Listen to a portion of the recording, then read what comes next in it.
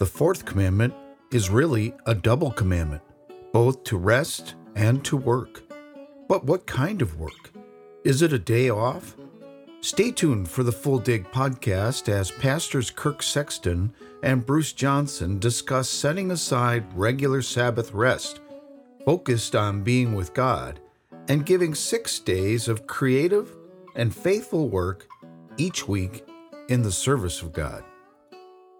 Welcome to episode 4 of the Full Dig podcast, where we look each week into the 10 commandments. This week we look at the fourth commandment. I am Pastor Kirk Sexton from Mountain View Presbyterian Church, and I'm joined with my good friend and colleague, Pastor Bruce Johnson. Good to be with you here, Kirk, in Dallas, Texas. We're doing a show on the road today. Yes, we are we're right next to what was the building? JR's building? JR's building in the TV show Dallas. Yeah. Our hotel happens to look out at the building that was used as JR's building in the TV episode. So. Right. Well, last week we looked at the fourth commandment, and it was a commandment for us to rest on the Sabbath and to stop. Pastor Steve did a nice job. The commandment is to say, literally cease or stop doing what you've been doing and do something different. A very challenging commandment for all of us.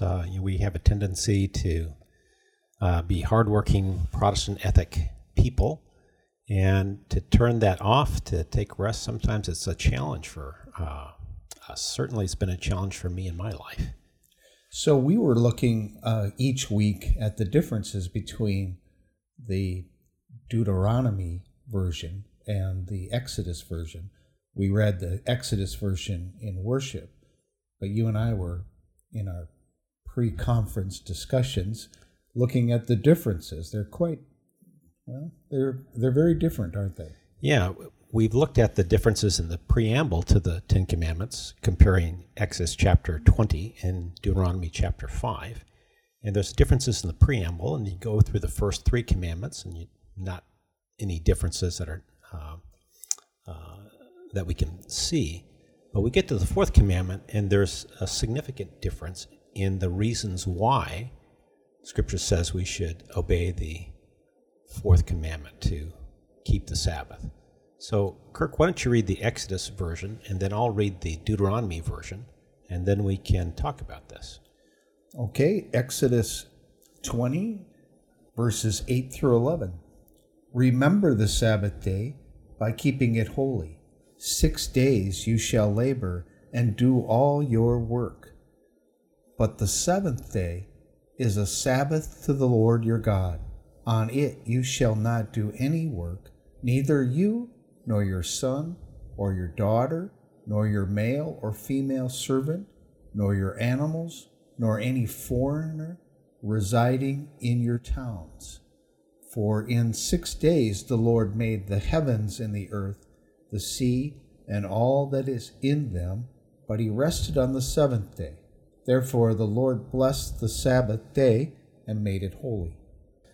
So when you compare that to the version we have in Deuteronomy, and remember, in Deuteronomy we have the same 10 commandments given to a new generation, the generation that had been born in the wilderness, the Sinai desert, and they were going to be the generation that would enter the promised land. So the very first word is not remember the Sabbath day, but observe the Sabbath day. So a different verb is used. And then it adds, after the Sabbath day by keeping it holy, it adds a new half sentence, as the Lord your God has commanded you. So it kind of makes sense. It was not the same generation that had heard the 10 Commandments originally being delivered by God through Moses. It's a new generation. So reminding them, hey, this has come from God himself. And then 6 days you shall labor and do all your work, but the seventh is a Sabbath to the Lord your God.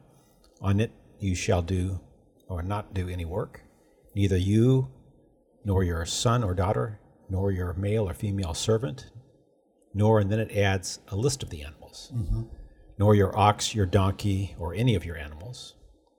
So it expands on that. And then, nor any foreigner residing in your town. And then you have the reason. Now, in Exodus 20, as you read, Kirk, the reason was that God made the heaven and the earth and the sea and all that was in them on 6 days, but he rested on the seventh. So it's tied to God's creation. But here in the second telling, it's tied to something else. Remember that you were slaves in Egypt, and the Lord your God brought you out of there with a mighty hand and an outstretched arm. Therefore the Lord your God has commanded you to observe the Sabbath day. So instead of relating it to God's creation, it's related to God's redemption. God, the saving God, God the Lord, saving God, which we talked about in our last episode. That's what you need to remember. And when we keep the Sabbath day, we remember that God has redeemed us. So really interesting difference between the two. Now, in the wilderness, there was manna provided by God. Right. And if you remember, Bruce, they were able to gather manna on 6 days, but not the seventh. Right. On the sixth day, they would have like a double share of manna would appear on the ground for them to gather up, and they were told, don't keep that, but don't keep it to the next day on other days, or it'll go rotten. Exactly. The only reason I bring that up is that this idea of resting one day of the week is not a new idea, even for the people who are hearing it for the first time in Exodus. Right. They've also already been able to experience God's provision, that God wants them to have a cycle of work and rest, work and rest. It's interesting to me, too, besides these two different versions, the Exodus version and the Deuteronomy version tied to God's creation or God's redemption, we also have two words in Hebrew for rest. We have Shabbat, which simply means to stop working. And then we have Yana, which means to dwell or settle. So in the creation story, God rests on the Sabbath day. And then later on, he settles Adam and Eve in the Garden of Eden. So it's rest in the sense of, I'm where I need to be, I can just be. It's like you would have when you unpack your suitcases because you're going to stay with your kids and your grandkids, as Lori and I are about to do a little later on this week. You settle and you get rest, and then you have the time for relationship. Now, Bruce, what do you make of this idea that there was rest, because God rested, right? He made man and woman, and it was even before there was a creation of the garden. Right. Are you tracking with me? I'm tracking with you. So there wasn't the institute of work yet, because there was no garden to work yet. No, but God was at work. God was at work. So God gives the pattern. God works, Right. God rests. And we are made in God's image, so we are to work and to rest as well. That's great. It's a godlike thing. It's getting closer to God when we rest. So why do we have such difficulty with this one commandment? It seems, well, clergy, like you and I, we were talking that it's difficult because on the Lord's Day, we have a difficult time resting on a day when you and I are called to lead worship. I think it's because we don't listen to our spouses. That's hey, knock it off, you know. You got to get some rest. You got to stay healthy. You got to have balance in your life. Yes, balance.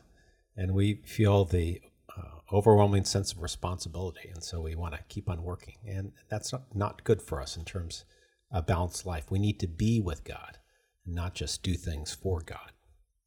Yeah, and Pastor Steve in his sermon said that in addition to stopping, is that it's not like idle. We're to do things, but the commandment doesn't really spell out what it is that we're to do to make it holy. Yes. I mean, he says to stop, but he doesn't really say to do what. But it's not to be idle. No, so Steve talked about it's a time to listen, right, and a time for reorientation. Really good things, which is that time and space, the yana, being placed by God in a certain place, and to, I think the expression is bloom where you're planted, and also to be where we're planted. God has us here today. Let's unplug, let's recharge, let's listen to God, let's listen to the people around us, let's reorient our life, remember what's really important. So we have a practice in our family of having Sunday dinners, and I think that would fit with that kind of rest in that we don't have dinner with the whole family any other day of the week. So that is really wholly different. Yes, our younger daughter and our son-in-law are conspiring to create that for our extended family, to have it once a month where we can just, on a Sunday afternoon, just be together and just hang together. And it makes a lot of sense. Sure. Pastor Steve in his sermon talked about three things. I think you mentioned them: rest, reflection, and renewal as things to do. Not specifically listed in Scripture, but... Right. So let's talk about some things that are listed in Scripture. We don't have a full list of all of the things that we're supposed to stop doing, but we do have in different chapters of the Old Testament things that are prohibited, forbidden work on the Sabbath. It alludes to field labor in Exodus 34 and Numbers 15, treading in a winepress or loading animals in Nehemiah 13, doing business and carrying, that's in Isaiah 58, Jeremiah 17, and Amos chapter 8, kindling fire from Exodus 35, and traveling in Exodus 16. So that gets to the Shabbat, the stopping those things, so that we're available to do something else. Yes, and you and I were talking about some of the Orthodox Jews that are living on, well, I see them going to Shabbat services on Saturday evening. The family is walking to their temple. Yes, a new Orthodox synagogue has opened up in Scottsdale, and we see them walking, and they can only walk so far, so they have to have homes that are near where their synagogue is.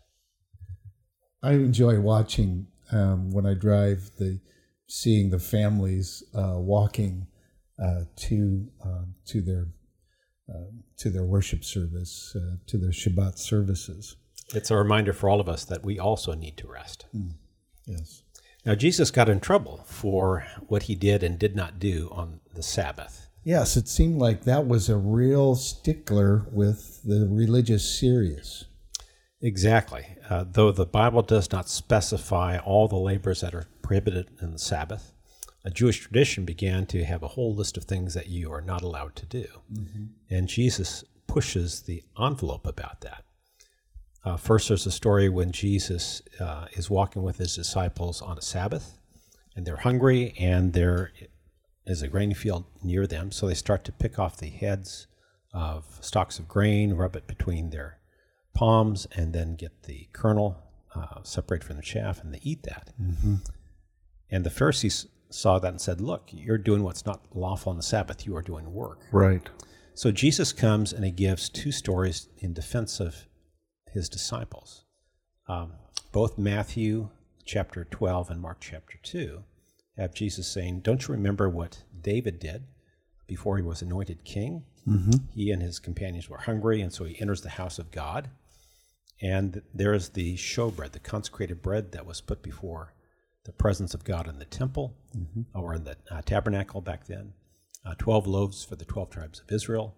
And they ate the loaves, which were not technically for them to eat. You had to be a priest or a Levite to eat those. And yet, in a time of need, they were given to David and his companions. Right. And then Matthew adds a second reason. He says, and this is where it gets real dicey for you and me, Kirk. He talks about people that have to work on Sabbath, people that are working as priests. The priests on Sabbath day in the temple desecrate the Sabbath and yet are innocent, he says. I tell you, something greater than the temple is here. If you had known what these words mean, I desire mercy, not sacrifice, you would not have condemned the innocent. For the Son of Man is the Lord of the Sabbath. And then he goes on to heal a man on the Sabbath, challenging the religious leaders. So is it lawful to do good work or bad work on the Sabbath? And they don't answer. So he does a good work and heals somebody. Right. Really pushing the idea that the Sabbath was made for man, not man for the Sabbath. The Sabbath was made for human beings, not human beings for the Sabbath. Go behind the deeper meaning. Really pushing the idea not just of ceasing labor, but the idea of fully being present with God. That's the important thing. It's the letter of the law versus the spirit of the law. Exactly. So as Christians, how are we supposed to view this idea? Because our Jewish friends that we talked about earlier, they have Shabbat services on Saturday night, and then we gather for worship and we say it's the Lord's Day on Sunday. Yes, so a shift took place, and there's two things to remember as we think about it. First, the idea in Jewish thinking of when a day starts. We think of a day starting at midnight, from midnight to midnight. That's the we get from the Roman tradition, the Roman Empire. But in the Jewish understanding, it was different, and you see that in the first chapter of the Bible, Genesis 1, where they talk about the first day. And it does not say there was morning and then there was evening the first day. It says there was evening and morning the first day. So in Jewish understanding, the day begins when the sun goes down. When the sun is down, that's the new day begins. So the Jewish Shabbat begins on Friday night and continues until the sun goes down on Saturday. That's the Sabbath. Well, and correct me if I'm wrong, because I read something to the effect that, a Greek person or a Roman person, they named the days Sunday, Monday, whereas a Jewish understanding would have the days be one more day closer to Sabbath, 2 more days closer to Sabbath. Is there anything to that? Well, yes. The days of the week as we know them now are named after the different planets or the Roman gods and goddesses associated with the planets. So Sunday is the sun's day. Monday is the moon's day. Tuesday, named after the god of war, as he's understood in Scandinavian languages, and so on. But in Hebrew, it's all about, there's a song I have about the days of the week in Hebrew. Okay, good. It's Yom Rishon Tapuchei Adama. This is a marching song they sing in the Israeli army. Okay. And that means Monday we get potatoes, or Sunday we get potatoes. Yes. Yom Sheni Tapuchei Adama. Monday we get potatoes. And it goes through all of the days of the week, day 1, day 2, day 3. And then you get to Yom Shabbat, Sabbath, Hafteah, surprise. Shtei Manotim Tapuchei Adama. 2 plates of potatoes. And then you start the little jingle, or in the military they call them joeys, over again. So day 1, day 2, day 3. Right. Is this a good time to mention you had a little archaeological find that you found interesting related to Sabbath, right? Right. So remember, there was a commandment to say we shouldn't travel on the Sabbath. Well, how far do you have to travel before you've broken that commandment? So, it's kind of some discussion about it, but basically it was 200 cubits, or about 1 kilometer.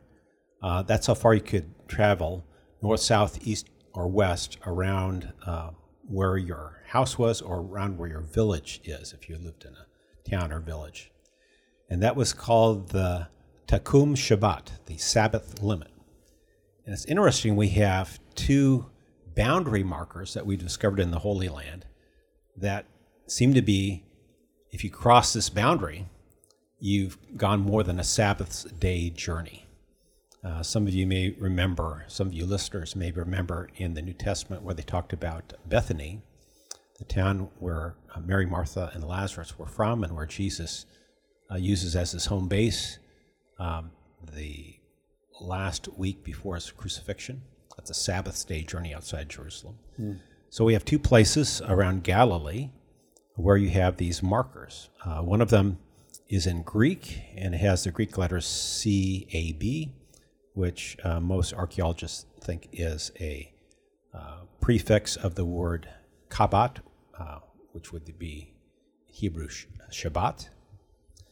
And the one that I think is really interesting is somebody in 2011 is up in the Galilee area. He's visiting his grandchildren. So he goes for a walk around the Moshav, the Jewish collective farm area, kind of out in the boonies. And he comes across a boundary marker, not in Greek, but in Hebrew, that says Shabbat. And seems to be that kilometer distant from an ancient settlement. So they took that seriously. Now, both of these markers are not from the biblical period. They're from the late Roman or Byzantine period, so between, say, the 2nd century AD and the 7th century AD. Still pretty old. Yeah, and pretty significant. It kind of puts something we can touch and look at and say, this are people that are trying to live out that fourth commandment in their lives. And that this was only discovered in 2011. Isn't that something? It's amazing, yes. And been down there for, it must have been 15 centuries or so. Yes. That's great. We've been doing a little bit on the eco-tenets and what eco-tenet would have any relevance to keeping the Sabbath. Well, again, if you're looking at the eco-tenets, you can go to the end of the eco-essential tenets, and there you have summaries of the 10 Commandments. And under the fourth commandment, it says, observe the Sabbath as a day of worship and rest, being faithful in gathering with the people of God. So, again, it's not just what we cease to do, but providing space for that time of praise, being together as the people of God, encouraging one another, and being faithful to that's a good practice to have as followers of Christ. So if we were to schedule a golf outing with Pastor Steve, would that fit the letter of the law? I know Pastor Steve would say that golf isn't work. It is for me. All right. And then we were also looking at some of our confessional standards, and the Heidelberg Catechism is one we've looked at, and question 103 says, what does God require in the fourth commandment? And the answer, again, these are in a question and answer format, these catechisms. It says, first, that the ministry of the gospel and Christian education be maintained, and that I diligently attend church, especially on the Lord's Day, to hear the word of God, to participate in the holy sacraments, to call publicly upon the Lord, and to give Christian service to those in need. Second, that I cease from my evil works all the days of my life, allow the Lord to work in me through his Spirit, and thus begin in this life the eternal Sabbath. So it extends to additional thoughts. We think about a Sabbath, we rest, we gather for worship, but then it says, and also we keep the Sabbath by saying, I'm going to do the right thing in my life, all my life. That also is in keeping with the fourth commandment, to rest from the things that are bad and to begin doing those things that are good and right in my life, and that will be part of the character of God, God's renewing of my inner life. That's a reflection of keeping the Sabbath. And then to tie that with the promise of life eternal, that we are beginning to experience now the eternal Sabbath because of our closeness with God. That's been provided by Christ's death and resurrection, the Spirit's indwelling of us. We last time visited about what these commandments mean, not just for us personally, but for our community and for our neighbor. And I was wondering, how would my Sabbath rest, Bruce, impact my neighbor? Well, if we allow our neighbors to rest too. we often have those situations. I need to rest. Well, I'll go out to a restaurant today. Mm-hmm. Well, that doesn't leave the people working at restaurants the time to rest. Mm-hmm. How am I making room for the Sabbath of other people? Am I patient when things take longer? Mm-hmm. Because I realize people that I haven't even met, they need some rest too. Right. And that makes for a good world. I was thinking maybe in the service of needs of others, that would be a neighborly thing to be the kind of good work we could be about on a Sabbath day. Well, certainly, when we hear about people experiencing something major in their lives, whether that's friends coming in from out of town, or there's been a death in the family or birth in the family, we say, hey, can we do anything to help? And sometimes people say no, and other times they say, yeah, that would be really helpful. Right. And we're able to do things. Yeah, that's a neighborly thing to do, to prepare a dish, to go over and offer service in that kind of a need. Yeah, basically to be thinking about other people and not just ourselves. Well, let's look at another confessional standard. This one, the Westminster Confession. I'll leave that to you this time. Right. We've looked at, in the Westminster Standards, we've looked at the Westminster Shorter Catechism, question-answer format written for children, the Westminster Larger Catechism, question-answer format written for adults, and besides that, we have the Westminster Confession of Faith. So they're all written around the same time, slightly different purposes. The Westminster Confession is not a question-answer format, but it does talk about the Sabbath.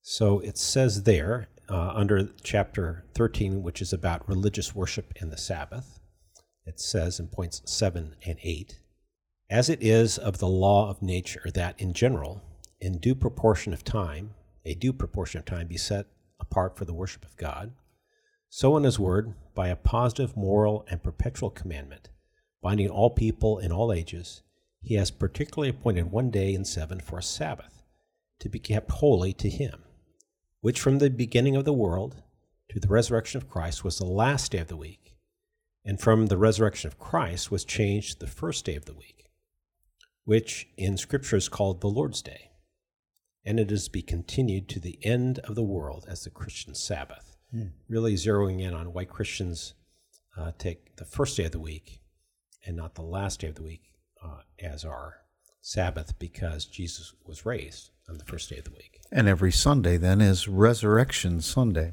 Right. And the Westminster Confession says it continues in that, because we live in light of the resurrection of Christ for the rest of our lives and for the rest of all eternity. And then in point 8 it says, this Sabbath is then kept holy by the Lord when his people, after a due preparing of their hearts and ordering of their common efforts beforehand, do not only observe a holy rest all the day from their works, words, and thoughts about their worldly employments and recreations, but also are taken up the whole time in the public and private exercise of his worship, and in the duties of necessity and mercy. So it's that mercy part that you were talking about, Kirk. Sure. Let's not only do things that are good for ourselves, but let's see what good can we do to help other people. Well, and I think one thing that's kind of convicting about that is not only are we supposed to stop what we're doing, but we're not even supposed to talk about it, right? And, so many of us, I think, plan Sunday. Sunday we get, what comes into my head is, what do I got to do on Monday? Yes. And you start making preparations for Monday even before the Sunday rest is really complete. Well, you can imagine a conversation with family or friends, and they want you to listen to something. And you're not really concentrating on what they're saying. You're concentrating on your to-do list that you have to start as the work week begins. Yeah. And how much deeper and richer that conversation will be with your loved one or friend if you stop and are fully present for that conversation. And how much more will you live out your love, your cherishing of your family, your love and appreciation for your friends, if you really are present when you talk with them, when you're with them. Yes. And even when you're not saying anything, but you're just being together. I think that's why I enjoy the Sunday dinner so well, is when I'm at dinner, my phone isn't nearby. There's not any interruptions from the phone or any other interruptions, really. You're there and you're face to face, breaking bread with your family, and I really enjoy that. So it's really developing some ritual that will keep us in that being mode and not doing mode. Mm-hmm. And we really have to figure out what that will be like. I read some of this and I think about, hey, it's different to how are we going to keep the Sabbath during the pandemic times, even as we come out of the pandemic times. Mm-hmm. A lot of us weren't physically gathering for worship, and we got into different habits. Mm-hmm. Okay, so how are we going to reconstruct that? Right. What will Sabbath practice be like, and how can we be not only more faithful to keeping that, the stopping of work and the being together, finding a space and time to be with God and be with others. It's good to reflect on those and try to rebuild that as we rebuild other things in our lives and in our cities coming out of COVID. One of the books I read this week suggested that... You're always reading books, Kirk. I am. Always reading books. Well, I'm trying to keep up with you.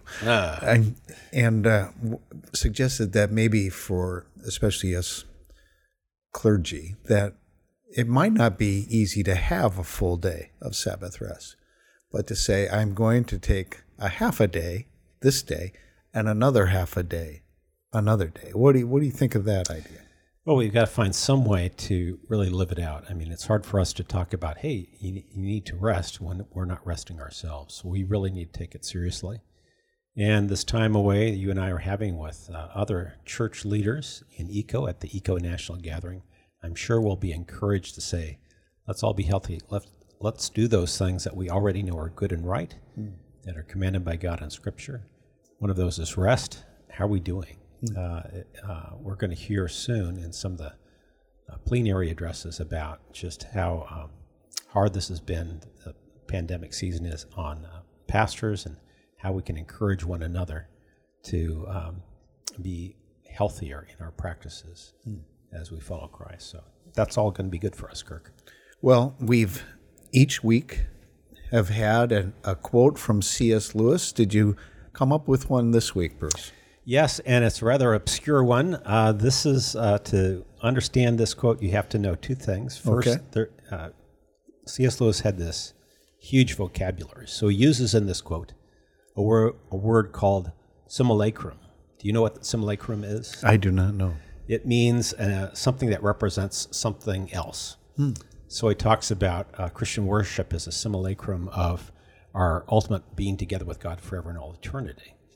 And he talks also about the fact that as a young man, he did not enjoy worship in church. His father, our grandfather, was a pastor, and he didn't always enjoy being in church. Oh, so I didn't know that about him. Yeah, so he's writing to an American friend of his, and he says, hey, you had brought up the subject of praise. And he begins talking about how our words are inadequate when we talk about God. And he begins talking about what does it mean to glorify God? I mean, God doesn't need to be glorified by me. I mean, God is glory itself. How can I do anything that adds to God's glory? So he says that's a little confusing. And then he writes this: the picture of heaven as perpetual worship, a place in the hideous words of the hymn, when congregations ne'er break up and Sabbaths have no end, which has tormented many a luckless child, finding one Sabbath per week a ration only too liberal, comes aright when one sees the real meaning. The perpetual worship is the perpetual vision, the perfect exercise of all one's faculties on the perfect object. That is, if we could be fully present in worshiping God, that's fully deserving of all of our praise and worship. In a child's mind, why am I in church? It's boring. It says, get where it's pointing. It's pointing to God, who is sublime, love itself, pure beauty. all truth. Or in an adult's mind that has his phone and is preparing his shopping list for later. Yes, exactly. So it says if you get that sense of the heavenly vision, that the Sabbath that is to come, everything comes, it all makes sense. And that really is very close to what the Westminster Confession was talking about, too. Exactly. So it says, of that, one could never have too much, that perfect vision. Of its simulacrum, worship as we know it down here, one easily can. You can't get bored at worship. And some worship services are less than inspiring. Sure. But to keep God present in our minds, to have that space set out each week so we can really focus on God in all God's glory and beauty, that's good stuff. Well, thank you, Bruce. That is good stuff. Now, we also, besides having a C.S. Lewis quote, are also trying to lift up a quote from our Reformed heritage. And Kirk, what did you find this week to lift up? So Karl Barth in Church Dogmatics said this. He said that on this day we are to celebrate, rejoice, and be free to the glory of God. So I think it's saying to us that for the Sabbath to be good, it has to be something that is done by us for our good. And that is why it comes to us as a command. He wants us to rest because he knows it's good for us. Right, and it, in that quote, lifts up the reasoning in Deuteronomy chapter 5. You were slaves and you have been brought to freedom. So he lifts up that freedom, to be fully free, to be redeemed by God, and to live out that freedom.